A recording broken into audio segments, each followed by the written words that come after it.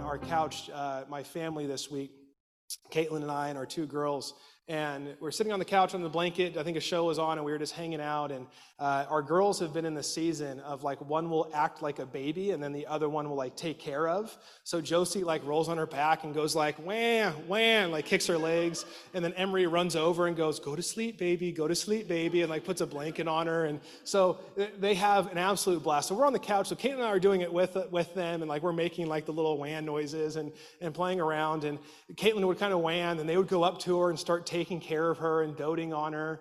And at one point, Caitlin goes, "Hey, what does mommy do when the baby's crying?" And so then they like grab the blankie and they grab the stuffed animal and they start rubbing her back. They start singing like a lullaby song, start doing this thing. And so it's super adorable. And then Caitlin goes, "What does daddy do when the baby is crying?" And all of a sudden, Josie was on my lap and she looks at me and goes, and just like starts pretending to sleep and snore like out loud. And then she just like threw herself, and then she pops up and laughs and thinks it's hilarious. Josie's our younger one there in the middle. And it killed me in so many ways. But what she was saying is that I'm known for something. Right? I'm known for sleeping through the night and not hearing the kid crying. I'm known for taking naps middle of the day and they wake up and I'm still napping beyond them napping. Whatever it is. She's saying that I'm known by something. And oftentimes what it looks like is she catches on to behaviors. She sees the way I interact. She sees the things I do, and that's what shapes her idea of who I am. For her to pick up on that I'm a person that loves a good nap and likes to sleep a lot, okay? I wonder who you're becoming. Like, that's the question for us this morning. If you think about your life, if you think about all you are, you think about how you go throughout your weeks, you think about your family, your relationships, your marriage, your dating, your workplace, like who are you becoming? And maybe the deeper question and maybe to start it with is, who do you want to become? Have you thought about that? Who do you want to become? Because if you have an idea of who you want to become, you then actually start to practice things to become that, right? If I want to be an athlete, I can't just show up on the field and start trying to like hang out with NFL players. Like my body would be ripped in half. I would be dying on things wouldn't go well. It's going to take actually me saying, man, I want to go to NFL Combine, which is never going to happen. But like years out, I would have to start doing things differently in my life. Who do you want to become? Because the odd thing is that either way, whether you're aware of this or not, you're becoming something. Right? So we can actually make decisions on who we're becoming, or we can just become something. And it's happening every moment. It's happening right now. Like this morning, you made a decision to say, here's who I want to become, and a part of that is gathering with the people of God locally. You made a decision to say that this is something that is forming you in hopes of who you want to become. Now, we all know very quickly we are not already that just because we showed up here.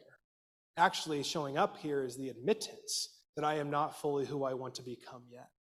And if you are in life with Jesus, the idea is I am not fully yet who God wants me to become, right? But this is something that you're saying matters. So good job. You're practicing that. And whatever it is, maybe you want to be the smartest person in the room. Maybe you want to be the most successful. Maybe you want to be the funniest. Like, these are all great things. God has given us passions and skills and abilities, and I think he wants to work in and through those. But overall, who do you want to become? And I would argue that you being here this morning, whether you know it or not, that you might want to become a person of love. That would be my bet. That would be my hope. That you're showing up here saying, I actually want to be a person of love that operates differently in this world to carry in a love that the rest of the world needs.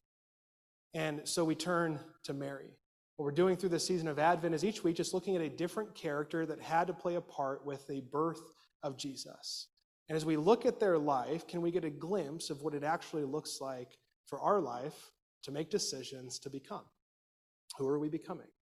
And it's odd is that for us as a Protestant church, don't worry, just here in the West Church, the Christian church will say, maybe different than a Catholic church, so a Protestant church, we don't really talk about Mary much, compared to maybe a Catholic church who would revere Mary in a different way. And maybe even when we get to some form of musicals or pageants or something, she doesn't take up a lot of space. Oftentimes, she doesn't have a lot of words in the play or whatever it is. And if we look at the Gospels, the four narratives around the life of Jesus, we actually don't see her a ton. We see her early on when Jesus gets lost in the temple, like you do at the age of 12. We see her actually show up and encourage Jesus to perform his first miracle of turning water into wine. Amen. And then we get a little bit further, and we actually see her trying to interrupt Jesus at some teachings and healings that he's doing. And then we see her at the cross. We really see four main components where she shows up. But I don't think that's a full representation of who Mary actually is, her faith, her life, and what we can actually draw from it. That she could actually be someone that we learn from, because how much greater is it to embody love than to be the person that receives the ultimate expression of the love of God and bursts that into the world? She might be the greatest demonstration aside from Jesus from what love looks like. To take something on, to receive something first, and then to share it, no matter the impact that it's going to have on your life. So what happens, we pick up here in Luke in chapter 1. I think that's where I'm starting. Forgive me. Forgot I was supposed to be doing a sermon. Yeah, here we go. So in 1 verse 30, this angel comes to her. She's terrified because an angel just came to her. Enough said. But the angel said to her, "Do not be afraid, Mary. You have found favor with God. You will conceive and give birth to a son, and you are to call him Jesus. He will be great, and he will be called the Son of the Most High. The Lord God will give him the throne of his father David, and he will reign over Jacob's descendants forever. His kingdom will never end." She goes on to say in verse 38, "I am the Lord's servant. Let it be with me according to your word." And what's interesting is how Mary responds to this. She had this quick moment with this angel. He comes and he forecasts what's going to happen. She is terrified like no other. He tries to explain a little bit more to her, and then she accepts it. She receives it. She says, "Okay, your will be done. I'm here to serve." Right? And a part of this, I love this quote here.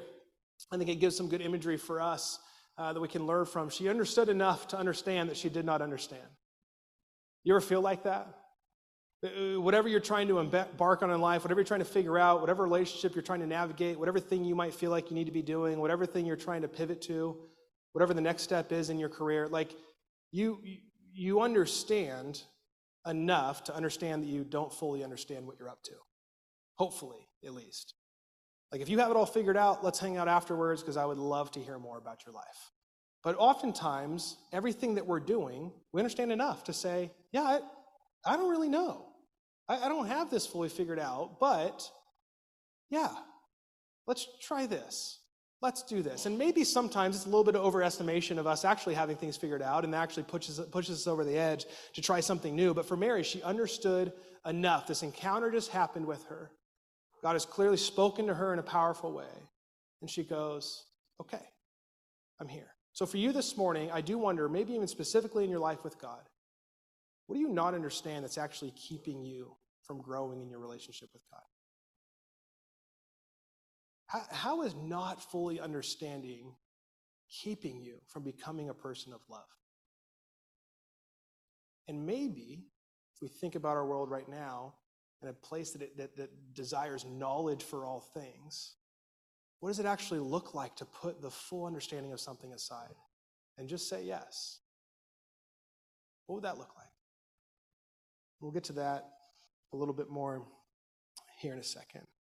Now, the interesting part about this is she says yes. Now, you can imagine Mary's a young girl. She's from a very small town that nothing ever comes from. And for her to say yes to all of a sudden be birthing a child at some point and she's pregnant, she's engaged, and now she has to go to him and say, hey, we're pregnant.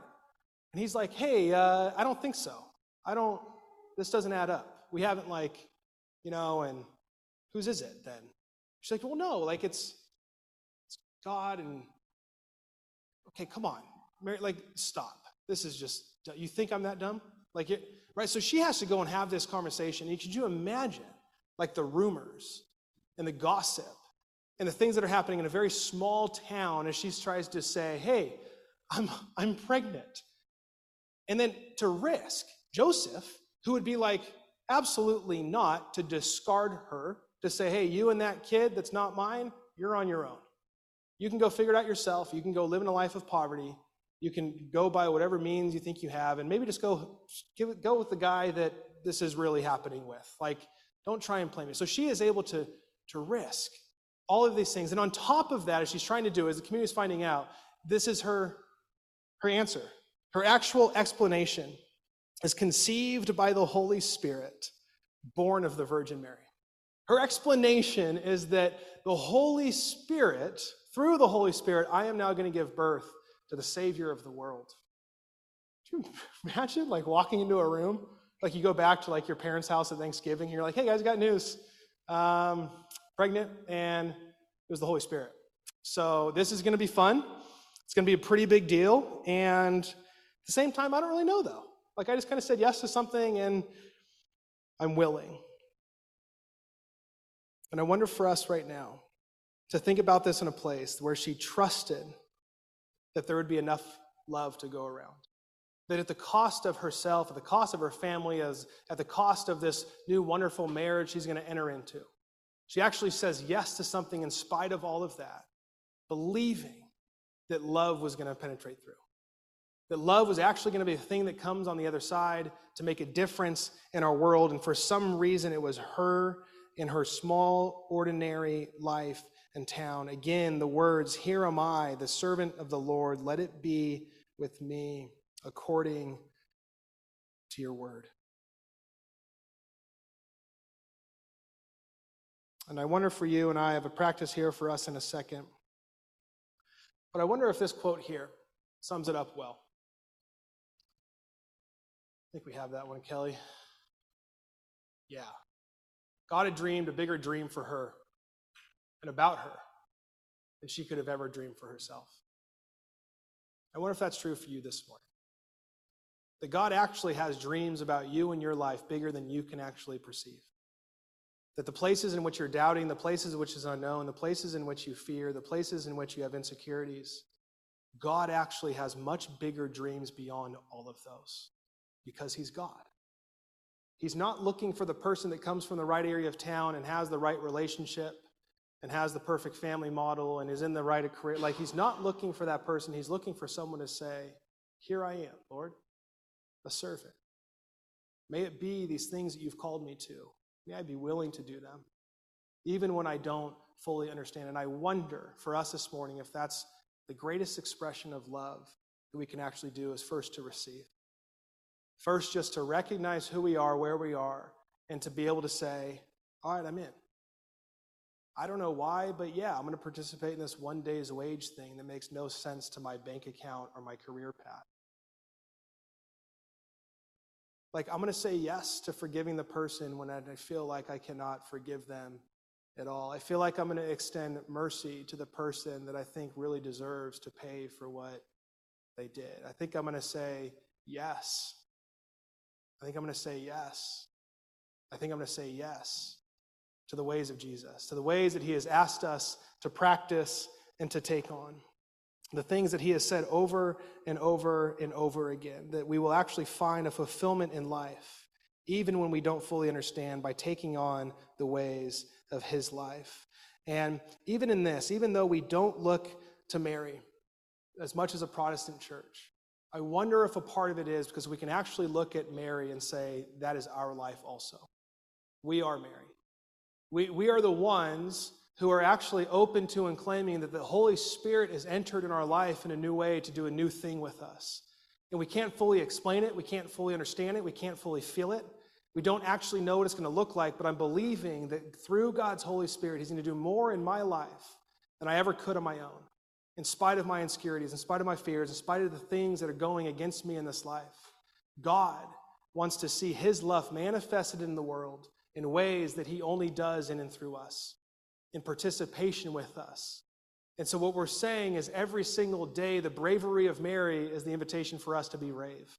The courageous act of Mary is for us to say, I'm going to be courageous also. The risk-taking of Mary at all costs is for us to say, I'm going to take some risks also. Mary is actually an example of who I am to become in life with God.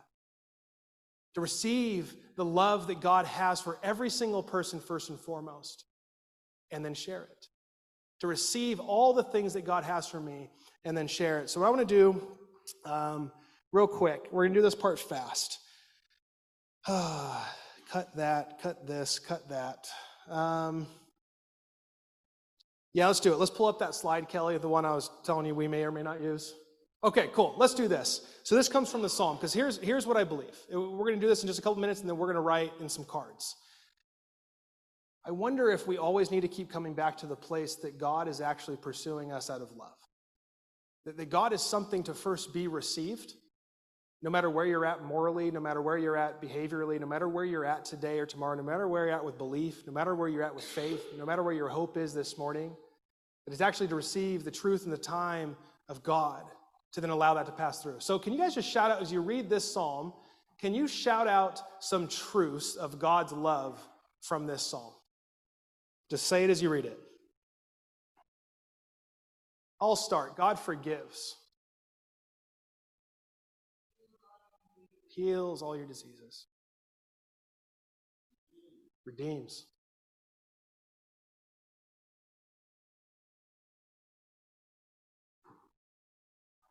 Righteous. Satisfies. Redeems. Makes himself known.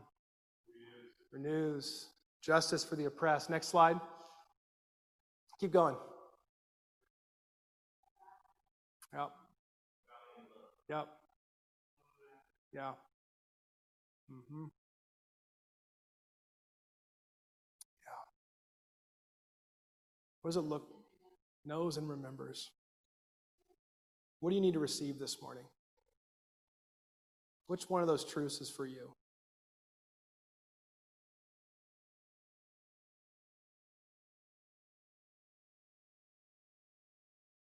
If you just pause, whatever one stood out to you, just sit with that.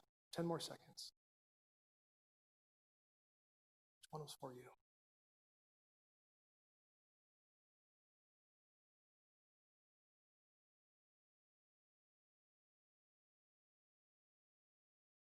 Good. I'm going to ask Steve and Natalie to prepare the cards as I just wrap us up for a second.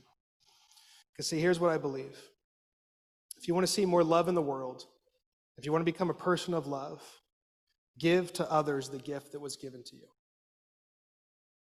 If you want to see more love, if you want to become more of a loving person, give the gifts that were given to you. The gift of Jesus coming, the thing that we anticipate in who Jesus is, the truths about who God is that we see in and through Jesus. What does it look like to first receive that and to give that? You don't have to have it all figured out. You don't have to correct the other person on social media. You don't have to feel completely confident in things. What you need to do is be able to receive. And that's a truth that that's who he is, and we can sit on that every single time. So what we want to do now is we're just going to give an opportunity to give. Okay? We've all, however, you still can, we've all done something financially toward neighborhood industries, and now what we want to do is we want to make it a bit more personal. Not to say that giving your own money is not personal. But these cards are going to go to each employee that's going to receive a couple of gift cards from you. And what I want you to do is I just want you to simply write something in it. And very simply. And I'll give you maybe a couple ideas of how to, but first I'm going to give you a couple things not to do.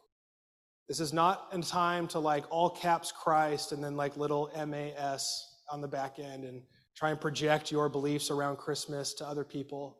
This isn't a time to like write Jesus saves on the card, trying to evangelize in some distant, non-relational way.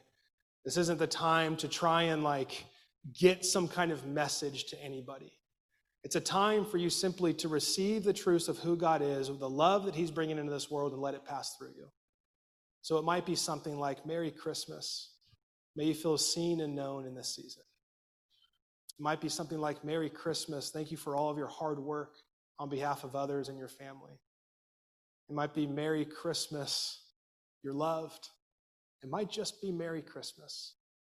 Whatever it is, just simply write something. You might want to pray a minute before, you might want to pray a minute after. But this is going directly to somebody else in Neighborhood Industries that gets to receive the financial generosity that you've participated in this season. I'm going to invite the worship team up as I just close this out. And then Daniel will take us into some communion and reflection. So I just want you to hear this. You pull up that quote again, Kelly, the last one. If we want to see more love in the world, if you want to see more love in the world, if you want to become a person of love, give to others the gift that was given to you.